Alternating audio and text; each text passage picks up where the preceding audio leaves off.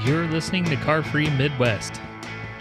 We're a podcast based in Omaha, Nebraska, exploring the stories, barriers, and joys of getting around the Midwest without a car.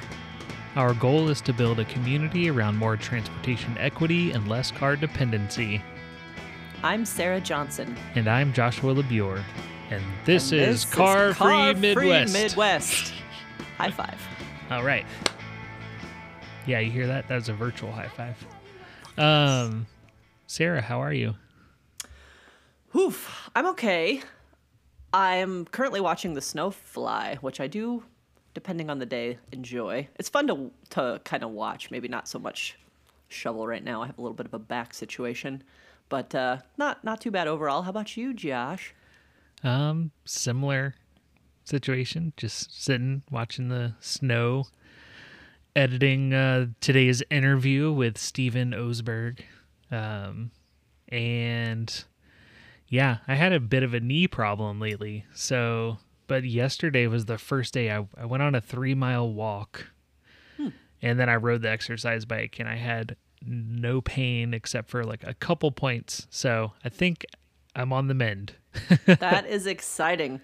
I think it's always interesting anytime, us able-bodied folks have some sort of an injury, it really opens up our eyes to what people who don't have always fully functioning bodies deal with. And so I know we were walking the dogs the other day and there's still ice on sidewalks. And I mean, after this snow, it's going to be horrific, but people still have not shoveled or de-iced their sidewalks. And when you're like limping kind of already because of an injury, let alone like using a mobility device, yeah, I just can't say it enough. Take care of your sidewalks, which will take care of your neighbors. Yeah, I'm going to have a little call out here because part of my regular running loop, I crossed through on Woolworth, right through the Field Club golf course, the country club.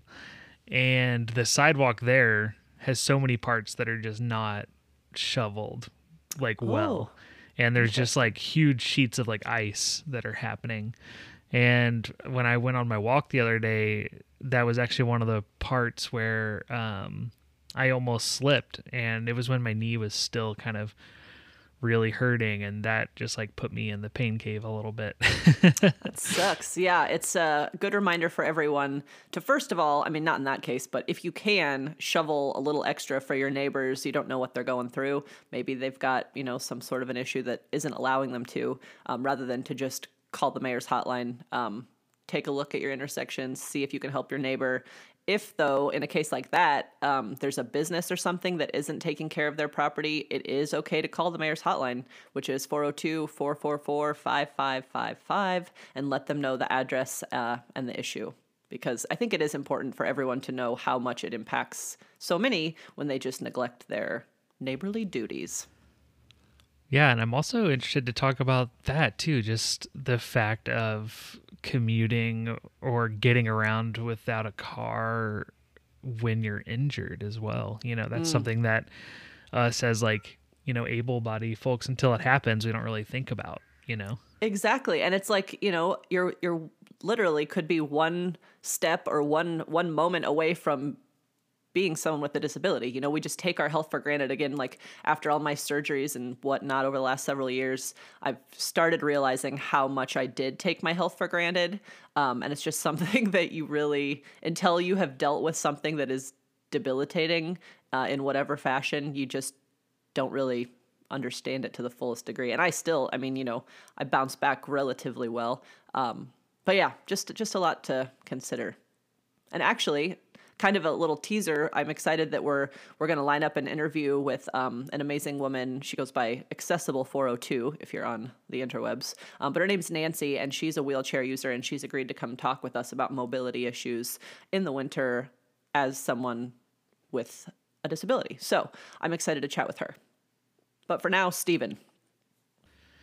Yes, so Steven is...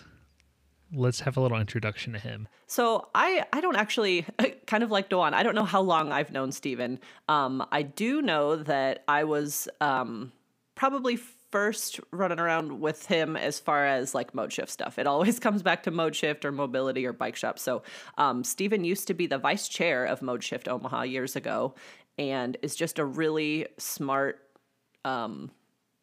planner. He works for the chamber now with their Connect Go initiative.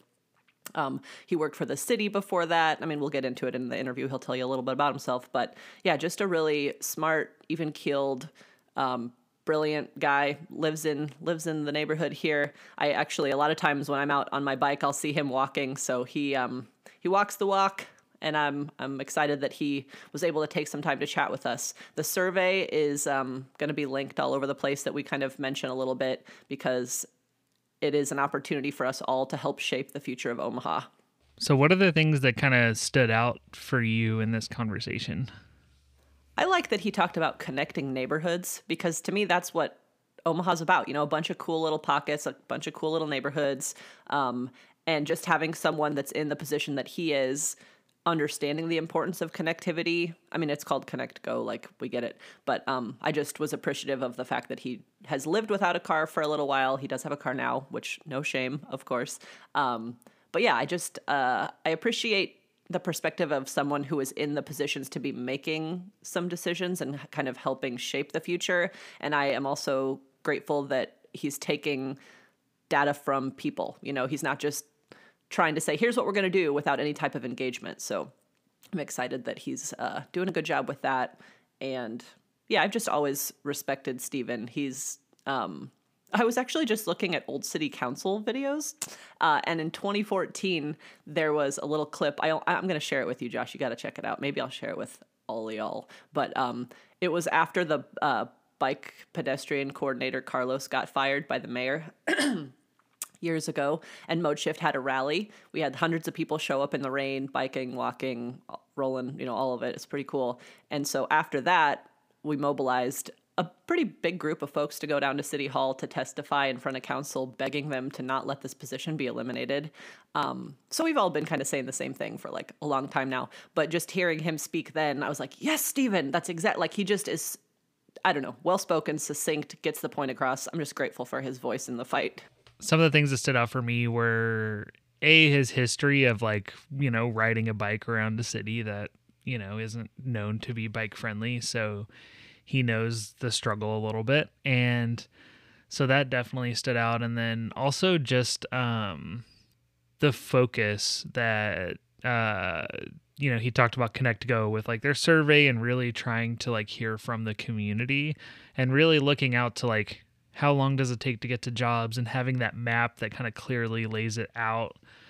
And, you know, Connect Go isn't all powerful and can't make everything happen, but I appreciate that they're getting the information out there and that they have somebody, you know, like Steven that's running the show a little bit, and hoping that, you know, it's a conduit to keep moving Omaha forward for sure. Yeah. And just like, I mean, that was kind of one of the things I never even really thought about looking at that, like, you know, their map that shows how many ways of transportation are like half an hour from where the jobs are. Mm-hmm. Mobility is accessibility. And I think that's something that cannot be overstated, because it's like you're restricting access to opportunity when you don't, you know, plan for everyone, car drivers and otherwise.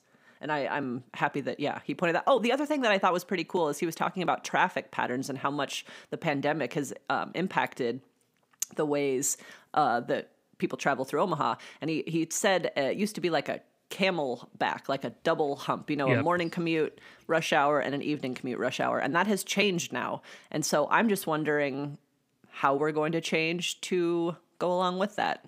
And whether or not it will bounce back. I kind of don't think it will in the same way. I think it's good that nothing's going to go back to quote unquote normal, because normal was not great. So we need to, I'm not going to say build back better, but it does kind of make sense. Yeah, we need to move on to better instead of just normal. Yep. Because I think we forget before this, like, you know, horrendous monster of an authoritarian president was in charge, who's gone now, thank God. And then before this pandemic and stuff, you know, like we forget that things were bad before then, that we had unprecedented amount of inequality. We had massive, white supremacy, a massive amount. Well, yeah, we had that for sure. We've always had that. But then also with climate change, this has been, we've barely done anything to curb that. Even, when we had non-Trump presidents, like he only had 4 years. This problem has existed for way longer than that. That's another position that the mayor cut. We were talking about, the bike ped coordinator. She also got rid of the sustainability office or department within the city. It's like, what? These things are not good. going away. Yeah. Like, we need to be putting more resources toward this, not less. So yeah. I know we're living in an area that's being like decimated by like gnarly floods and Drought. and drought, and which is like, I think the climate change can only be understood in the terms of like a physical manifestation of the dialectic. Well, it's like, It's just all contradictions. yeah, I mean, when, with all the wildfires across the frickin' country this year too, it's like, until the country is literally on fire, we aren't paying attention. And then I also feel like Omaha, since we're in the middle of the country, we act like we're somehow insulated from this, which is so not true. Yeah. It's like, yeah, just, I mean, I'm from like 7 hours away, and I've had friends who lost houses in Colorado totally. from wildfires, Totally. which is a huge problem there. And then, the year I moved here was the year we had a giant flood that like tore communities down, and like they're never coming back, and took farmers' land and stuff like that. And we talk about as a country that we love farmers and we love democracy and we love all these things, but we don't show it because we're just paying lip service to it, and we're not actually looking at the things that are the greatest threat to all of those things. And I think about this pandemic, and it really put in perspective to me this whole conversation of I mean, just look at the unrest that has happened since the pandemic, and this is like the same thing that they're saying that scientists and stuff have been warning about with climate wars, like running out of water, desperate people. This is like Yep.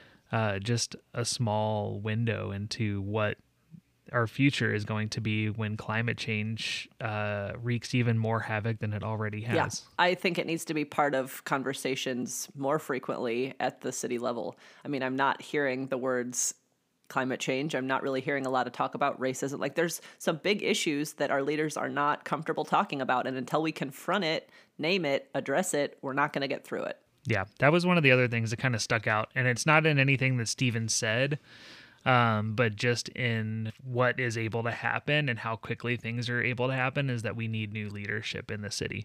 And again, that's not Steven's words. These are my words. Right. And we need new leadership. We need new people in office that will actually respond to the multiple crises that we're facing as a country, as the human race, as the city, a city, county level, state level, all of it. Yeah, we all need to get real. Because that's where it starts. It starts down here, on the ground, being able to, move the needle at all. If we want like the national governments to actually like listen, it has to start in the city in our backyard. Along those lines, we as Mode Shift are having an event on Friday, the 29th. Hopefully the snow will be a little bit more manageable by then. But 4 p.m. on Friday, January 29th, meet a bunch of us Mode Shifters. There was just a huge 6-car pileup, massive, dangerous, serious injury crash on Dodge this last week. And so we have a new Vision Zero coordinator, which we should probably talk more about that in the next episode.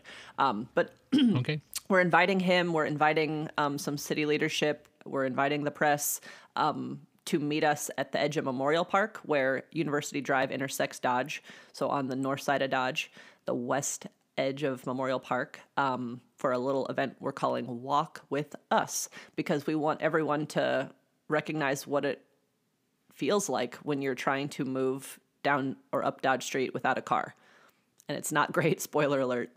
And with Vision Zero, we are excited and hopeful and ready to hold the city accountable to utilizing this position to its fullest. Yeah, I think Dodge Street out of every city I've been to is one of the worst like examples of a main thoroughfare that I've ever seen in my life. It's gnarly. Yeah, the mayor was just quoted talking about some new software, some new smart technology along Dodge Street, and kind of did a little bit of like pedestrian shaming. I'm not sure if you heard that. I think I have it written down what she said. But basically, she said pedestrians slow down car traffic, which is like, that's good. We don't need fast cars. Fast cars kill people. Yeah, so at 90th and Dodge, there's like, that's kind of an intersection that's known for backing up a little bit because it's a busy intersection for people in all types of transportation, modes. But basically, she's like, somebody hits that crosswalk signal, it throws the whole thing off for the whole morning. Like, how nice is that? I don't know. I wish you would recognize that not everybody is just in a dang car in this city. So we are planning to push some crosswalk buttons and cross back and forth on Dodge Street to showcase that Dodge isn't just for cars. Anyway, we have a lot of work to do. That's like one of the most ridiculous things I've ever heard in my life. I could not believe it when I heard that on the news. I was like, oh my goodness, of course she's like shaming anyone that's not in a car. That's pretty on brand. Wow. Yeah. I don't even know what to say to that. Speaking of Omaha and not Omaha, I was also glad, and I already knew this about Steven since I've known him for a long time, but just having him not be in Omaha for a while. He lived in Minneapolis, which is like, the bike mecca kind of, at least of this kind of region. And so I think it's so important to see what is possible elsewhere, because then it allows you to have some more vision for Omaha. And so I'm glad that he has an outside perspective and now can plug in what he learned elsewhere to shift things here.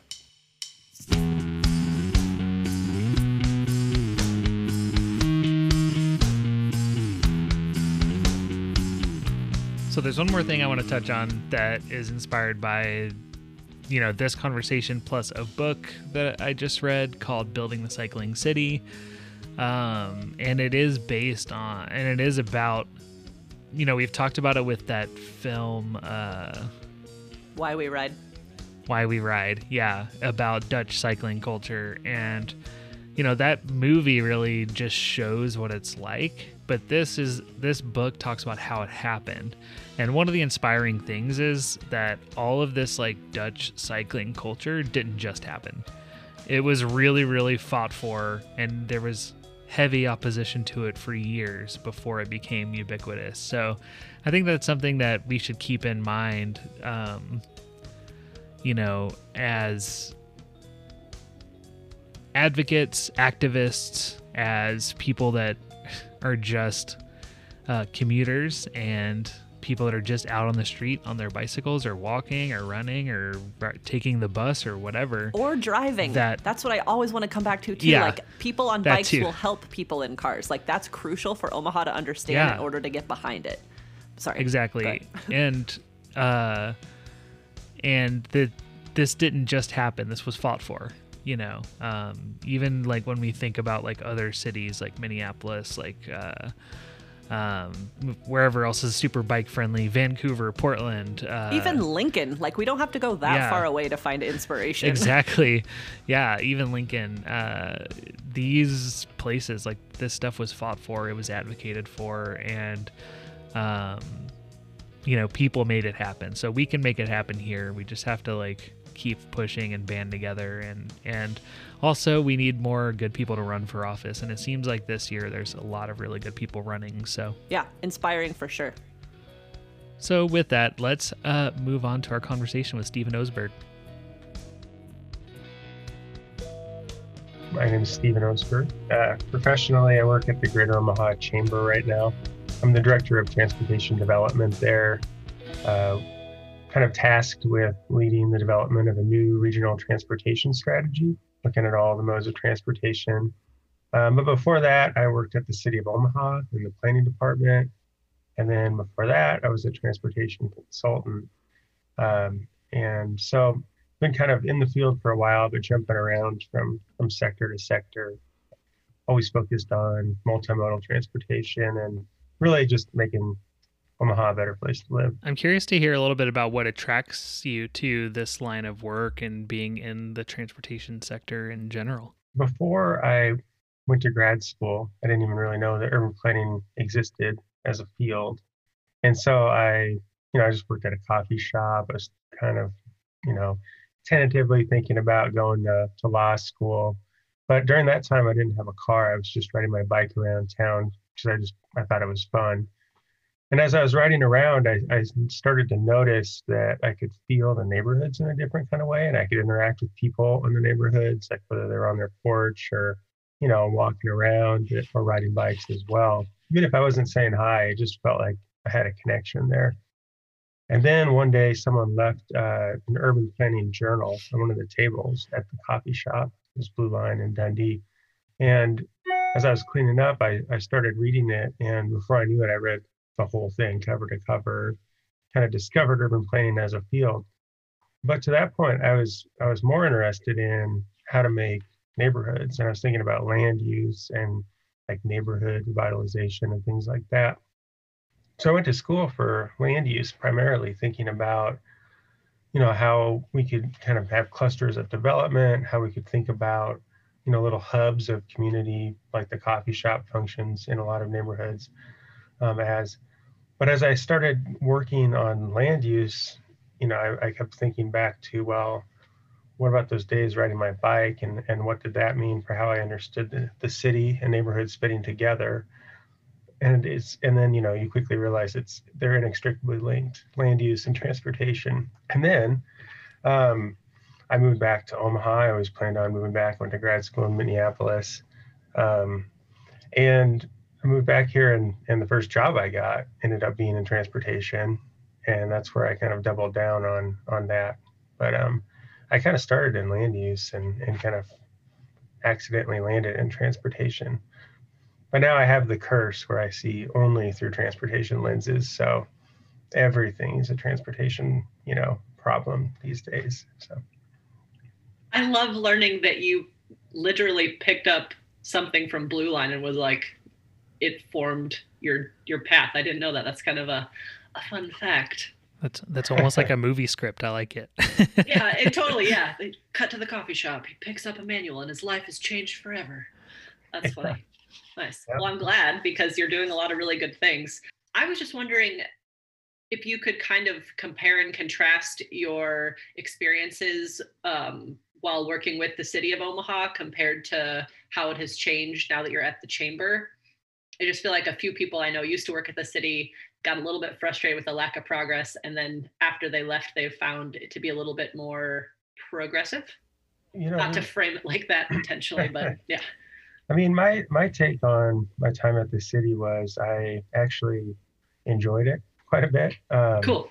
I felt like I had some opportunities to kind of work on some cool projects. I think I was in a unique role in some of those ways. So, I got to work on the Complete Streets work quite a bit there, but then really help launch the transit-oriented development work, which I think is really important. And, that's the idea of having denser development on transit corridors and kind of tying land use to transit very explicitly and wholeheartedly. And I had a lot of support on that front.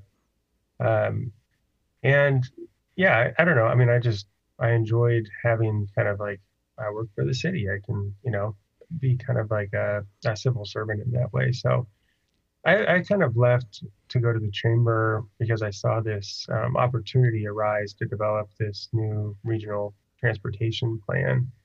In fact, I passed on the job opportunity to a few other people because when I first saw it listed, because I had no intention of going anywhere. But the more I started thinking about it and the more I started understanding, what the role was or what it could be and what the chamber intended to do through some partnerships, I decided to jump ship and kind of move over. And, I'm having a great time. I'm enjoying my time here just as much, if not more, in a lot of ways, just building partnerships and trying to move these things forward is kind of the name of the game.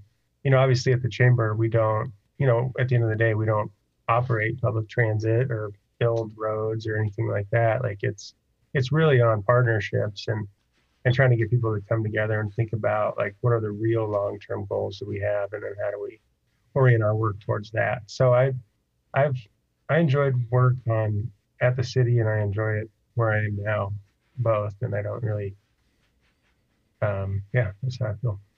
Perfect.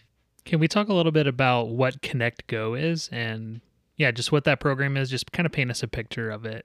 So Connect Go, it's really a partnership at its core, and the whole idea is it's the Greater Omaha Chamber coming together with MAPPA, the regional planning body that kind of distributes all of the spilled water all over my desk. Oh, no. Do you need to? We can totally pause if you need to handle that flood. Give me 1 second here. Yeah, no rush. I'm just gonna grab a towel. So Connect Go at its core is really, it's a partnership between a bunch of different entities. The Greater Omaha Chamber kind of heading it up, but in close partnership with MAPPA, the regional planning body that distributes all the transportation dollars that we get from the federal government. Metro Smart Cities, which is kind of a coalition looking at ways of using newer technology to solve transportation problems. And then Metro Transit. And so we're kind of come together, and the whole idea is like there's a lot of momentum that we've been in the past for just kind of addressing little problems as they arise.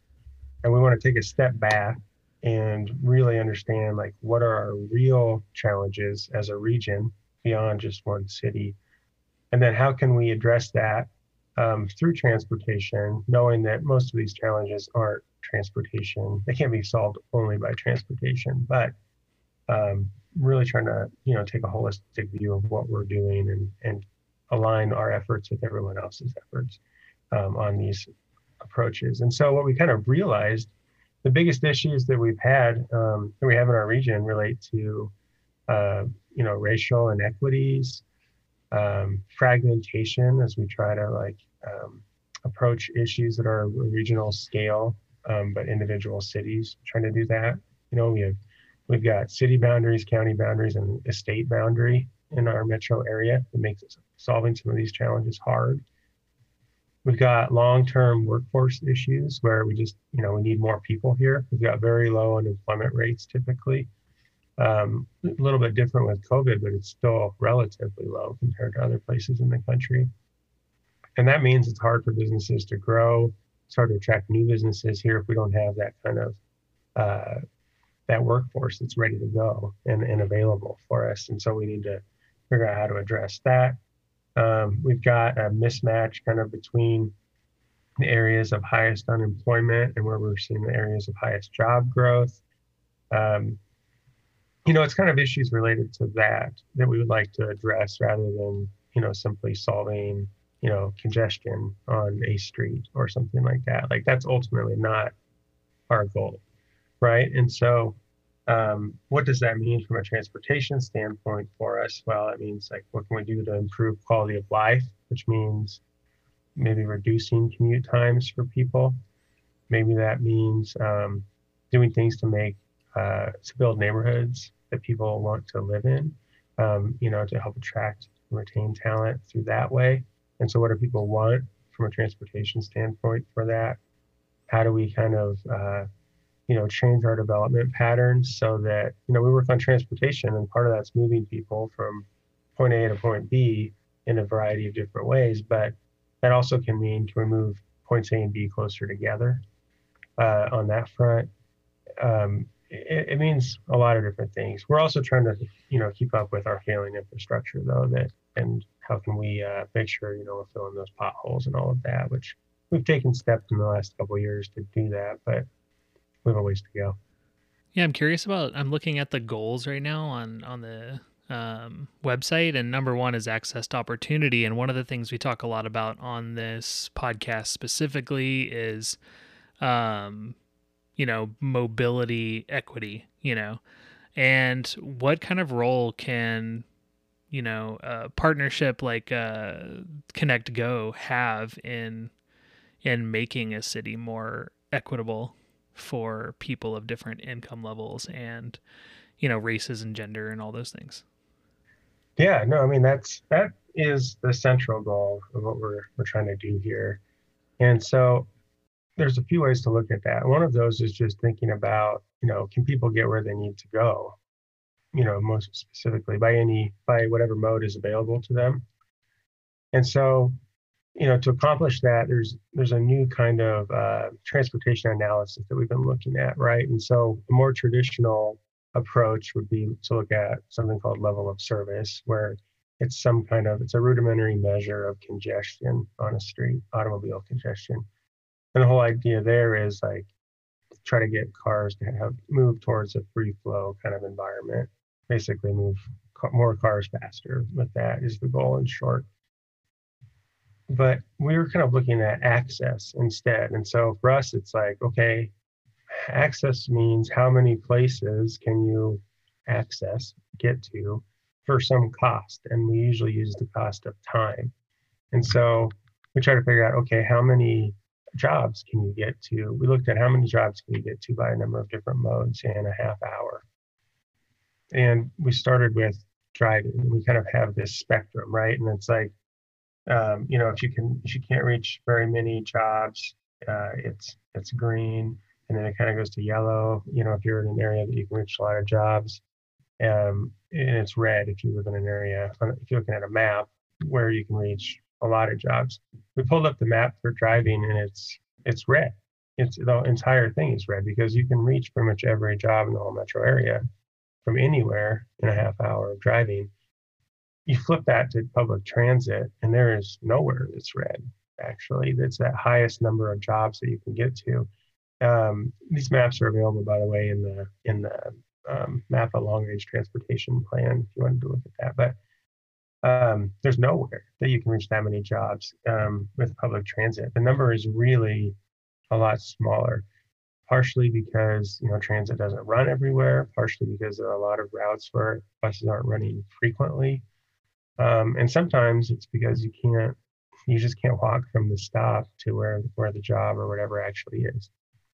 We also look at that for educational institutions, so universities, high schools, even, and all of that. And you just see this huge mismatch, or this huge gap between where you can get if you drive and you can afford a car and all of that, versus if you're trying to take transit or you're trying to bike or walk. And so we're trying to figure out how to address that again, both by providing, working with local transit agency, Metro Transit, to provide better transit service, whether that means more frequent routes, better information out there about how to use the transit service, better stops, better sidewalks around the stations to make it easier to walk there, or to bike there, bike facilities around the stations. But then also looking at, are there employer-based solutions too, along the lines of something called transportation demand management, where you maybe have an employer help set up a van pool program or a carpool or whatever. I mean, there are some places where there are a lot of jobs clustered that it's not going to work to run traditional public transit out there because it's low density all around it. You kind of need density. You need a lot of possible destinations along a corridor for transit to work in that kind of a way. And so things like van pool, these other kind of employer-based solutions might work better in those spots. And so we're working with MAPA to kind of lift those up in a number of different ways.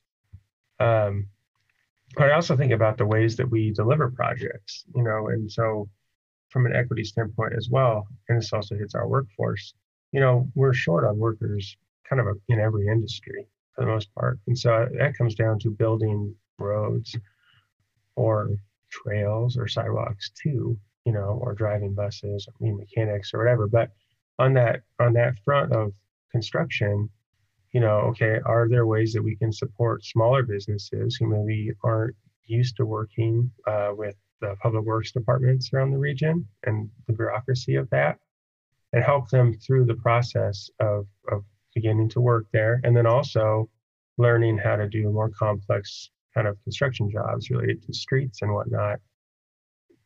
The idea is conveniently, if we want more walkable city, more walkable region, we want more trails and sidewalks. Well, those are easier to build. They're smaller scale.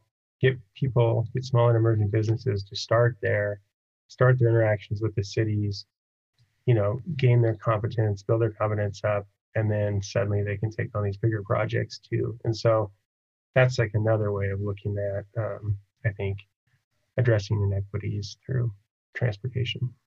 We have been seeing a lot of requests to take the survey. So I was just wondering if you could kind of briefly tell us, how that's going, what type of feedback you're getting, what you're seeing so far. Yeah, we'd love to. I mean, so a big part of this is trying to, be transparent and get input from people as much as we can. The earlier surveys that we did, that kind of led to our goals and principles document that I've kind of got in front of me here somewhere. I see it. Anyway, that one got about 3,300 responses, pretty wide ranging geographically and backgrounds on that. And that kind of helped us figure out, okay, what are our big goals? And now we launched into the next phase where we tried to, say, these are our goals, whether it's access to opportunity, economic growth, talent, attraction, retention, or stewardship of the transportation system. What does that mean from a transportation perspective? And right as we made that transition is when COVID hit. And so we weren't able to kind of do as much engagement at that point, which we tried to pivot to a virtual environment. But also, we didn't really think that people wanted to talk about transportation. That might not be on the top of everyone's minds. We had a lot of other things that we needed to be talking about as a community. And so, we continued to work in the background on some technical analysis, but now we're back out. We have a survey out now. We've got a couple thousand responses so far on this phase. And this is basically saying, these are the strategies. We list out the strategies for each mode of transportation that we think we'd like to implement. And we're getting people's feedback on them to figure out, okay, does this make sense? What do people think? Do people understand what they are? We've got the survey open for another month. We've decided to leave it open until February 12th. And so hoping to get as many as we can. It's always a challenge to make sure, though, that the survey, responses, the response group is representative of the broader community, right? And so we need, a lot of people to take it, but we also want to make sure that the demographics align with who actually lives here in the region. And so, we're trying to do a little bit of extra push right now to really target, people of color or people who primarily take public transit right now. We'd like everyone to take the survey, but that's kind of where we're putting our muscle right now, is to try to get responses there, make sure that we're really hearing everything. And then the next step is we'll be releasing, kind of like finalizing the plan document, which will be somewhat broad vision of what we're trying to do, but with very specific actionable next steps, which should be pretty exciting because we've got a lot coming down the pike here. So that is exciting. Just turning plans into action is something that is sometimes not, you don't see it in your lifetime. So I guess, do you feel like what we're seeing? Yeah, it is. I'm not always, the most patient of humans. Do you feel like the information that you're gathering now, and you say that there's going to be action plans, is that going to be short term and long term, or what? Can you kind of give us any, without spoiling it too much? I know before you're short term and long term. I'd say there's actually some parts of it that we'll see just in the next few months implemented already, and then some of the projects, are taking another level of engineering to kind of get to the point where we could do some kind of construction. And then some things we're talking about, a decade out or so, or maybe even more, because when you think about transit and that piece in particular, as I was saying, you really need kind of like density along the transit corridor to make that work. And so if we have a vision for a broad, region-wide high frequency transit network, that only works if if there's land use that supports that. It's not going to make sense for us to, run a bus, into the middle of a cornfield every 10 minutes, and then wait 15 years for development to catch up. I mean, that's just not an option. It's not a good idea. So, and it's not possible. So it's trying to figure out, okay, how can we set the stage as well for some of these long-term things where we see we can actually anticipate like big shifts like that, but with very immediate impacts as well. So, like I said, I think we'll see stuff in just the next couple months. Some of the first implementation phases. Awesome. I have, speaking of land use and development and relationships, I was part of a little chat this morning via Zoom, of course, with the folks from Lockwood Development who are doing the Crossroads project.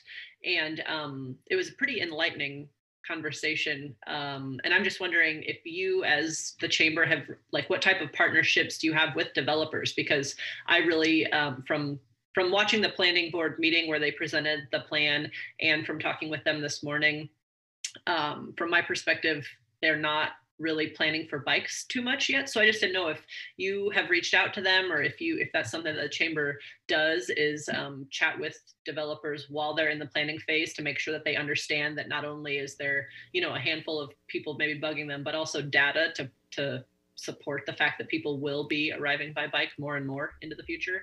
Yeah, and I was going to piggyback on that a little bit too, because I'm looking at like, goal number 3, the economic growth, aspect. And there's so many examples of like, Dutch cities and even like New York and Portland and then places in Canada like Vancouver, where when they make places way more walkable and places more able to get to by bicycle and stuff, they see huge growth and like, walk-in traffic and stuff like that. Is that something that's on the radar as well?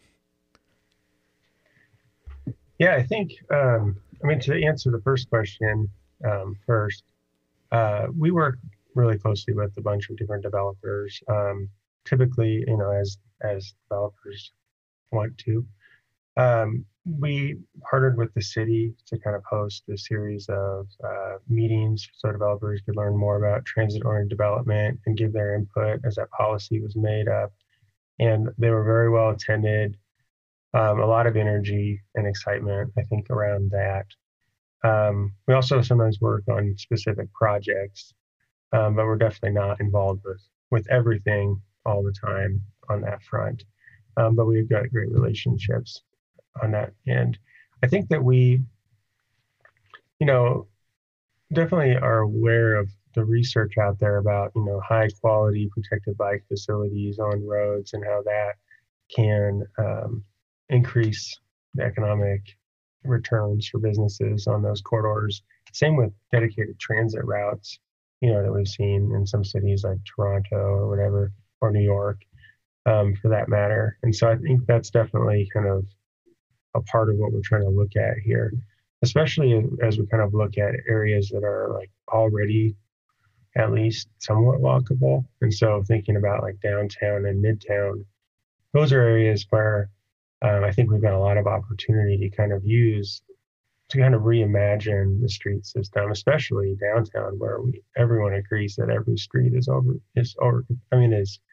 overbuilt, right, for the current level of capacity or the current level of traffic. And so we can kind of reimagine the way that we're doing those streets and use, maybe convert some of the one ways to two ways, add in a nice, network of bike facilities, expand pedestrian opportunities. I mean, that's the kind of thing that we're moving towards. And so, I'm excited about all of that. And I think there's a lot of excitement from really, the business owners and from everyone on our team for that kind of a thing.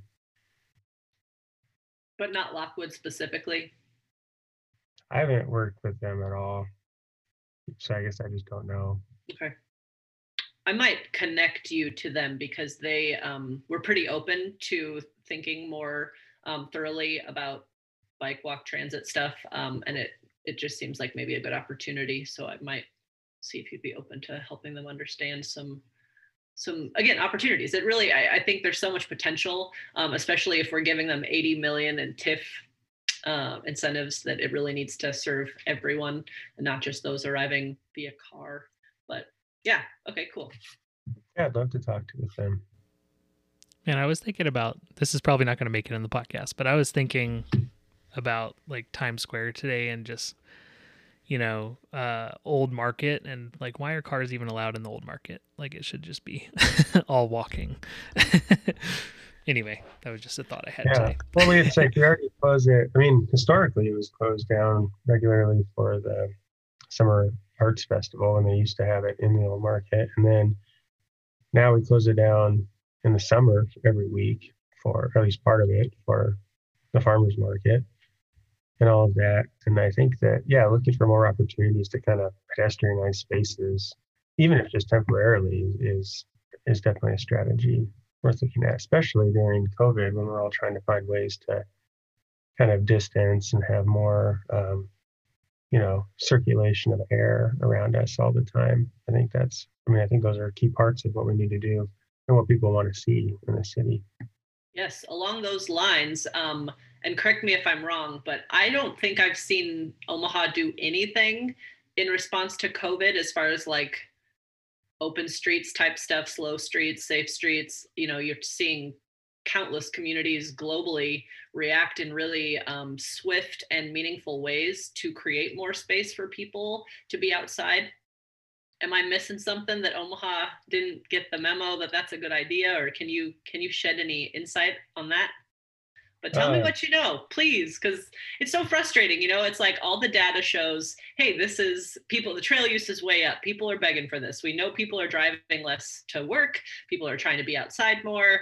And I just feel like it's that game that we see a lot of times within the city of not it. It's like, oh, no, we're not doing it. So-and-so should be doing it. Oh, that's so-and-so. Nope, we're not doing it. They should be doing it. And I'm really wondering if there's a way that we can all like come together as a community and say, hey, this is an important thing that we need to all work together and actually accomplish something, because I'm really frustrated that I haven't seen any movement in that arena. Well, I think there's a couple points to consider with that are kind of tough. And one of them is that, there's a lot going on, and we are working at capacity in a lot of ways. And so it's tough for people to kind of like, okay, if this is a temporary environment, temporary situation, I think it's tough for a lot of the folks to kind of shift quickly to try to put together a project kind of from scratch. And then, especially if they think that they might have to pull it out at some point later. So I think the approach here has been more like, let's kind of really keep an eye on what's going on and collect the data. Again, the trail use is way up, across the board. I mean, like way up, but bike share use is way up. We've definitely seen even more so that there's excess capacity on those downtown streets. And so I think there's more than ever a willingness to kind of look at those streets and rethinking how they're used. But there's also a concern of what happens when everyone comes back, and are we shooting ourselves in the foot in kind of a way? So what about projects that have been planned for a long time? I'm thinking maybe like the Harney Street cycle track. That's something that we've been talking about for years, and planning for years, and still not building for years. And so would that, again, sorry, you're on the spot here, so I'm just having a lot of feelings right now about lack of action. But again, other cities, there's a plan maybe, and then the red tape kind of gets pulled back because we realize that we're in the midst of a pandemic and now is the time to act. And I guess, so it just feels like the culture of Omaha is wait and see, collect the data, let's call it a pilot. And I just don't understand why Omaha is so different from so many of these other places that maybe aren't, bike cities to begin with, but they're taking this as an opportunity.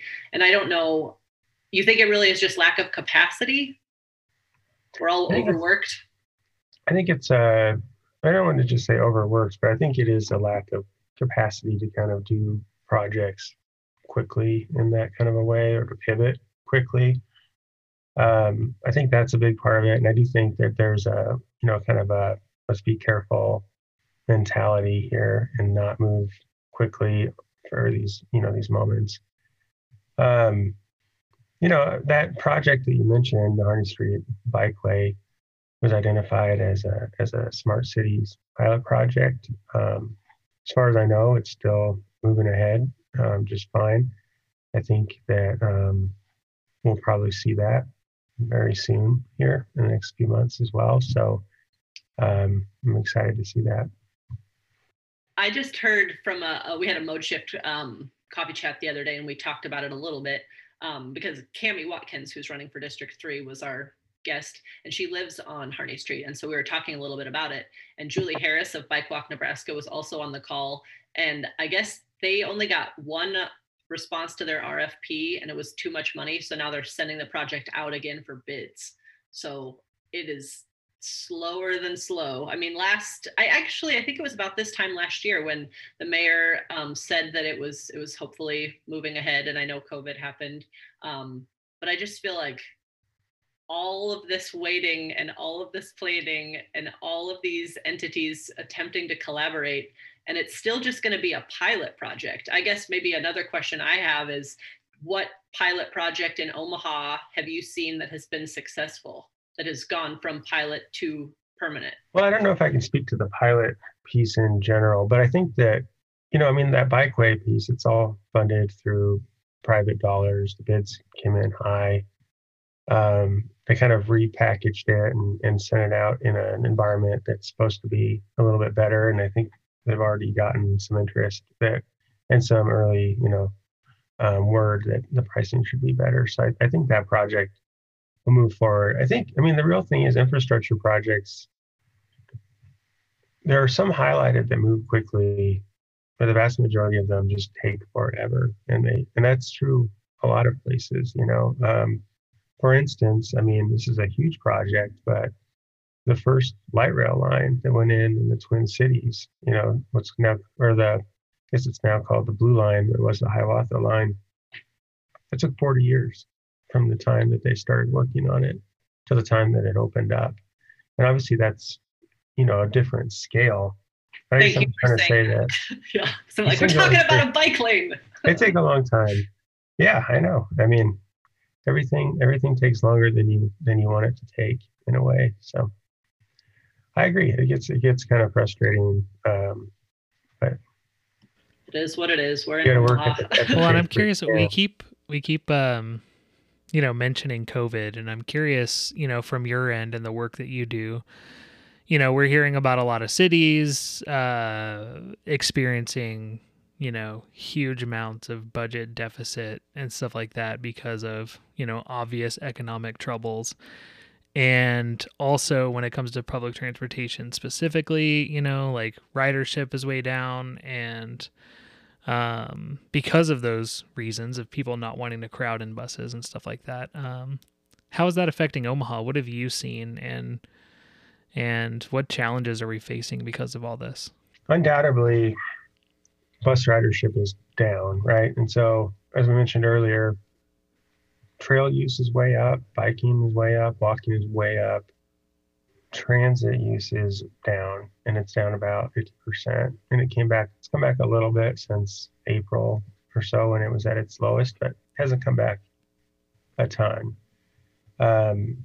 And so that's going to be a challenge going forward. In a lot of ways, I think that's related to people not wanting to be in close proximity to each other. But I think that even the bigger piece is probably so many people working from home, and that a lot of people rely on that for a commute to an office. And if they're not commuting to the office anymore, they're not going to ride the bus. On automobile traffic, it's been interesting because it dropped also about to half, but it's slowly kind of come back up almost to where it was pre-pandemic. But the patterns have shifted pretty dramatically. So it used to be that you'd see kind of like if you looked at a graph of a line chart of the traffic volumes for the day, it kind of looked like a camel's back with two humps. And so the first hump would be the morning peak, and then it would kind of get lower, and then you'd have the afternoon peak, and then it would trail off. What we're seeing now, though, is that there's no morning peak anymore. it just kind of like comes up and then it just kind of keeps gradually rising till the afternoon peak, and then it drops off. And that's kind of, again, reflecting that a lot of the trips aren't people driving to an office at the same time of the day every day. There are people doing other types of errands, or maybe they're taking advantage of just more flexible schedules and going in later and all of that. And so it's just kind of fascinating. You know, we design a lot of these systems for those peaks, and when we don't have one of them, that also, you know, if that ends up being a long-term trend, which we don't know yet, really opens up a lot of opportunities to rethink portions of the transportation system. You know, I'm confident that the transit ridership will bounce back, especially as we see more improvements there to service.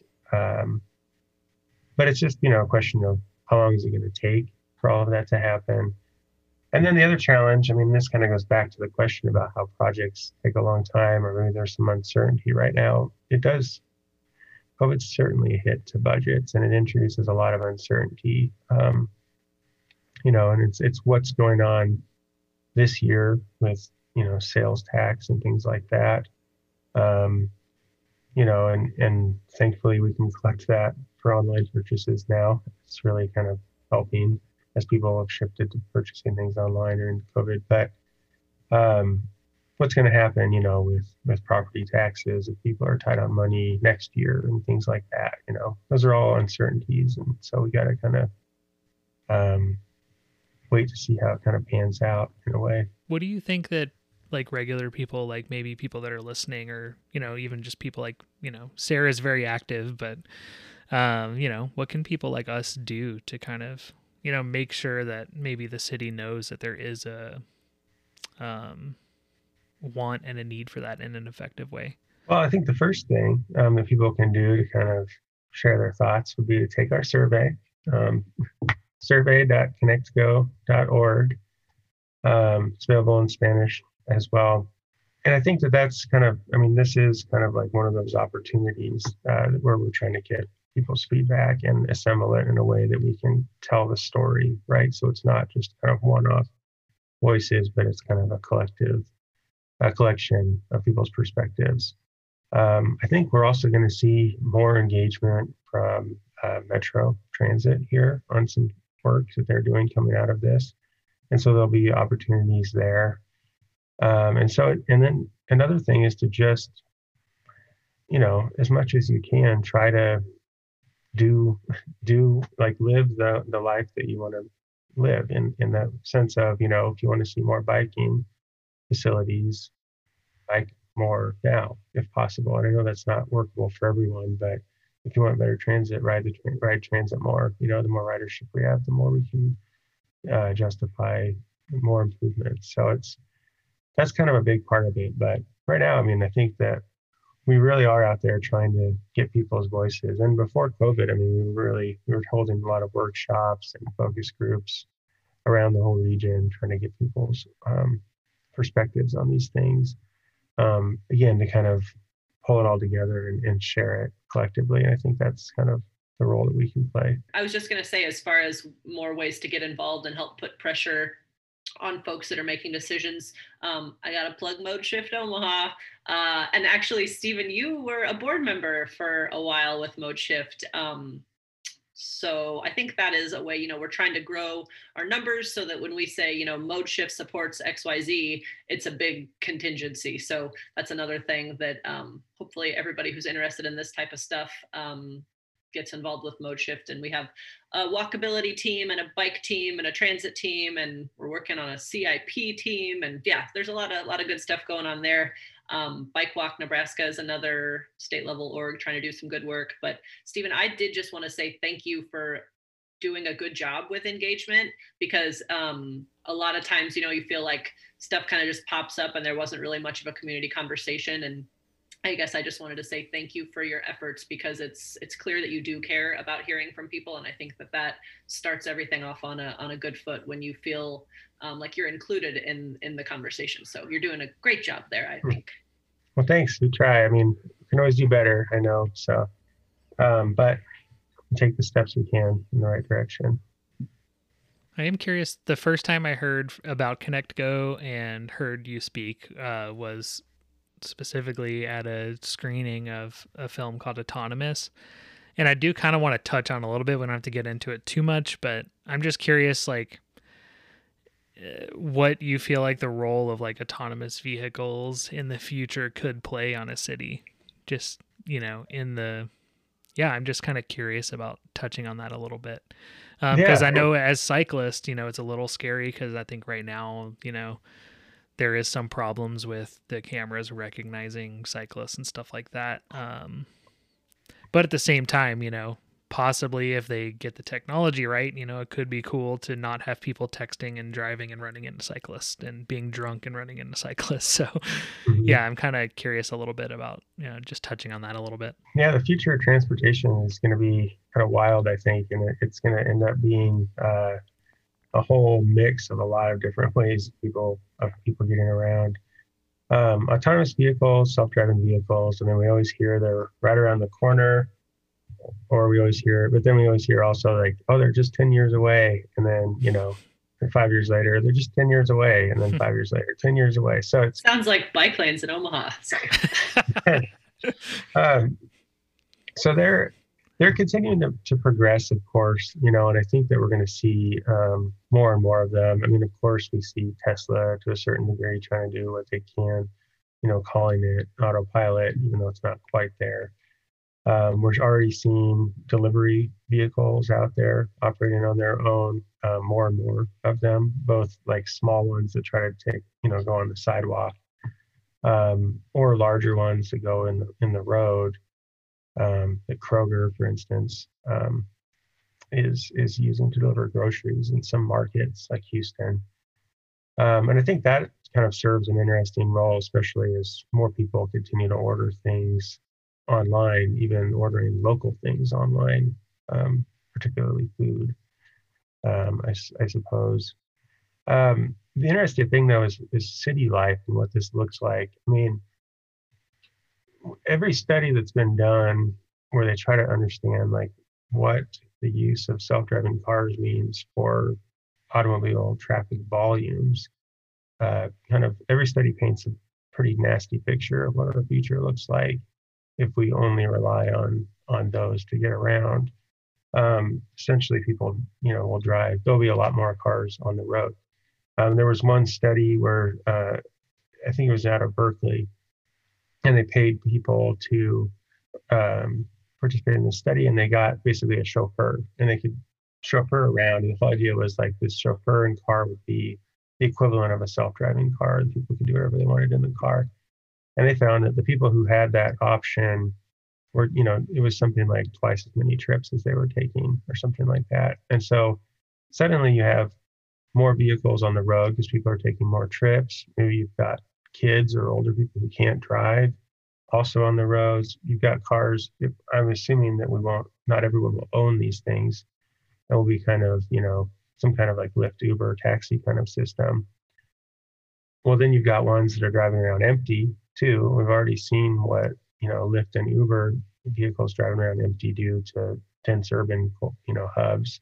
New York City, for instance, I think they estimated like a huge proportion of the cars on the road are empty Lyft and Uber driven cars.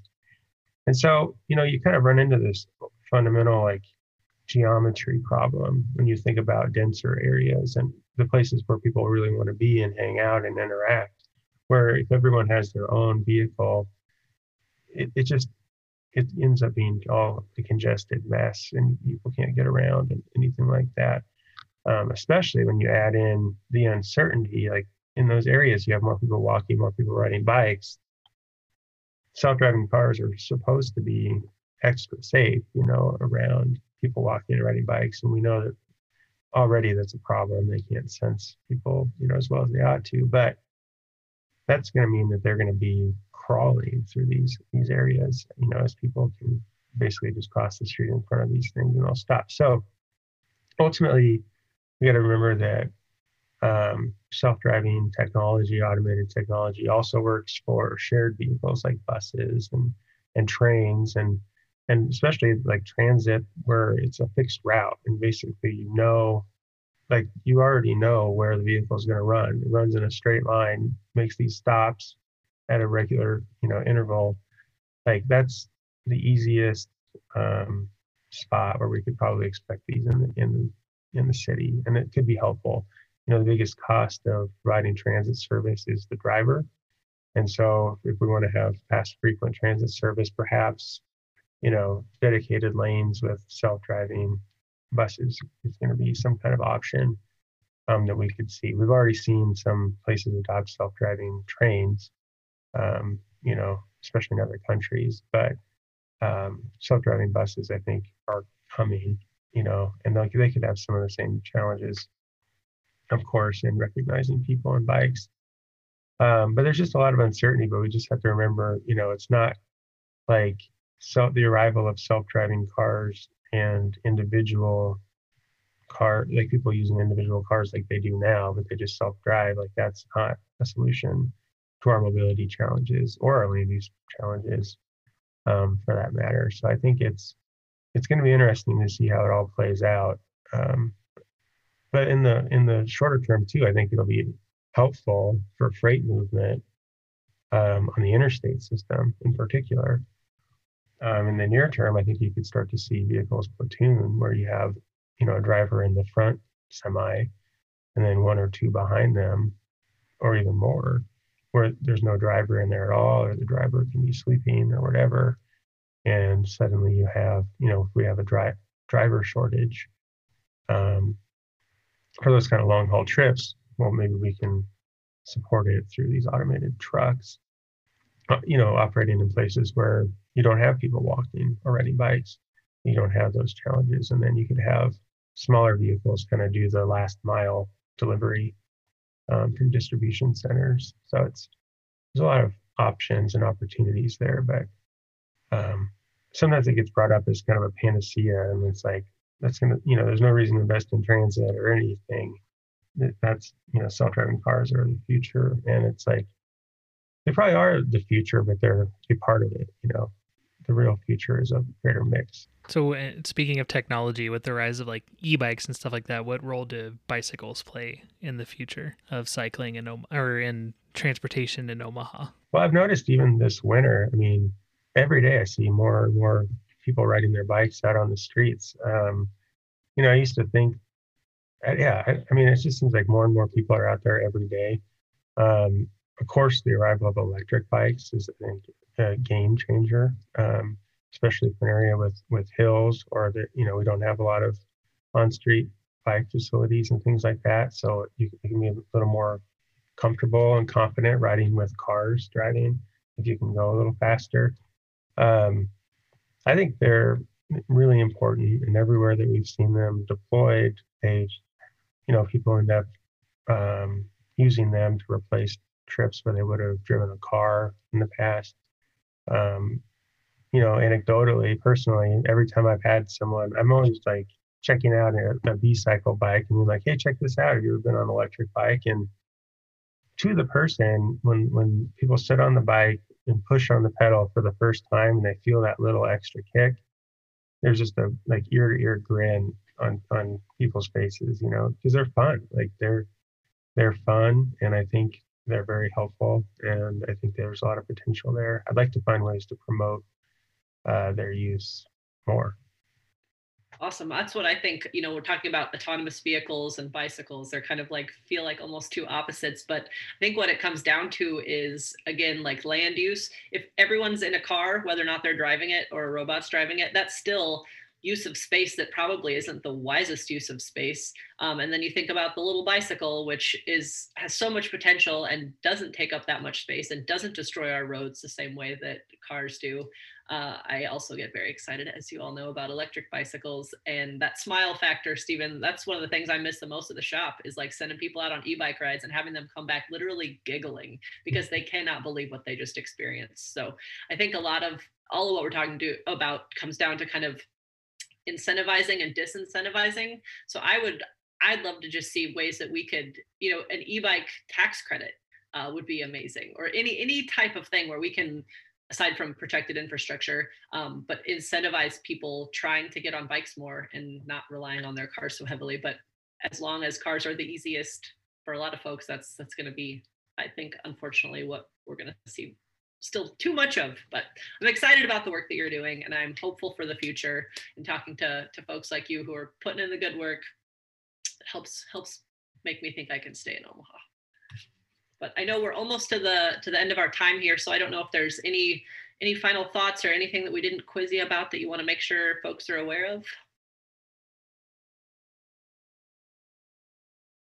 The work you're doing with this show and everything, and I appreciate every opportunity to kind of get the word out of what we're trying to do, what we're trying to work on, because we really do want everyone's voice in this process. And so again, survey.connectgo.org is where the survey is.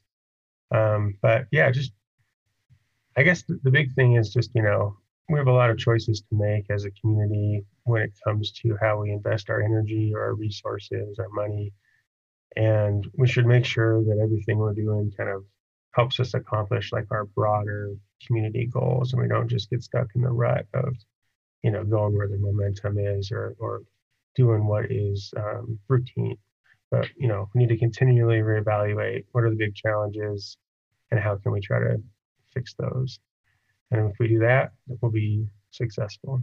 I just appreciate, you coming on and being able to talk to you about all this stuff. And, part of this is like me understanding this like city and stuff a little bit more. And, I just appreciate you taking the time to explain Connect Go and talk about Omaha. Appreciate it. Well, that was our conversation with Steven Osberg. I'm just so thankful he came on. That was a good conversation. Absolutely. Thanks again, Steven. We'll be here every other week with interviews, topics, and documentary pieces covering all things transportation. You can find us on Instagram, Twitter, and Facebook at CarFree Midwest, or visit us at carfreemidwest.com. So go ahead and subscribe now to Car Free Midwest wherever you listen to podcasts, and support us on Patreon, patreon.com/carfreemidwest. Yeah, and just to hammer that Patreon thing at home, Patreon people get the podcast episodes a couple days early and bonus content. And at a certain level, if you want to have a Zoom meeting with us and we can talk about topics and we can talk about just the future of this podcast and just advocacy in general, and you can share your stories with us. We put it on Patreon because we know that the people that really support the podcast and the mission will, have the best advice for us, I think. Totally. Oh, and hoodies too at a certain point, which is there's a certain level where you get special merch that no one else will have. So with that, this is a production of Figure Podcasts. Go to figurepodcast.com. With support from ModeShift Omaha. Become a member of ModeShift Omaha today. Go to modeshiftomaha.org. Well, everyone, we'll see you next time. Or, you'll hear us next time at least. Talk to you later. Unless you support us on Patreon, then we'll see you at the next Zoom meeting. Indeed.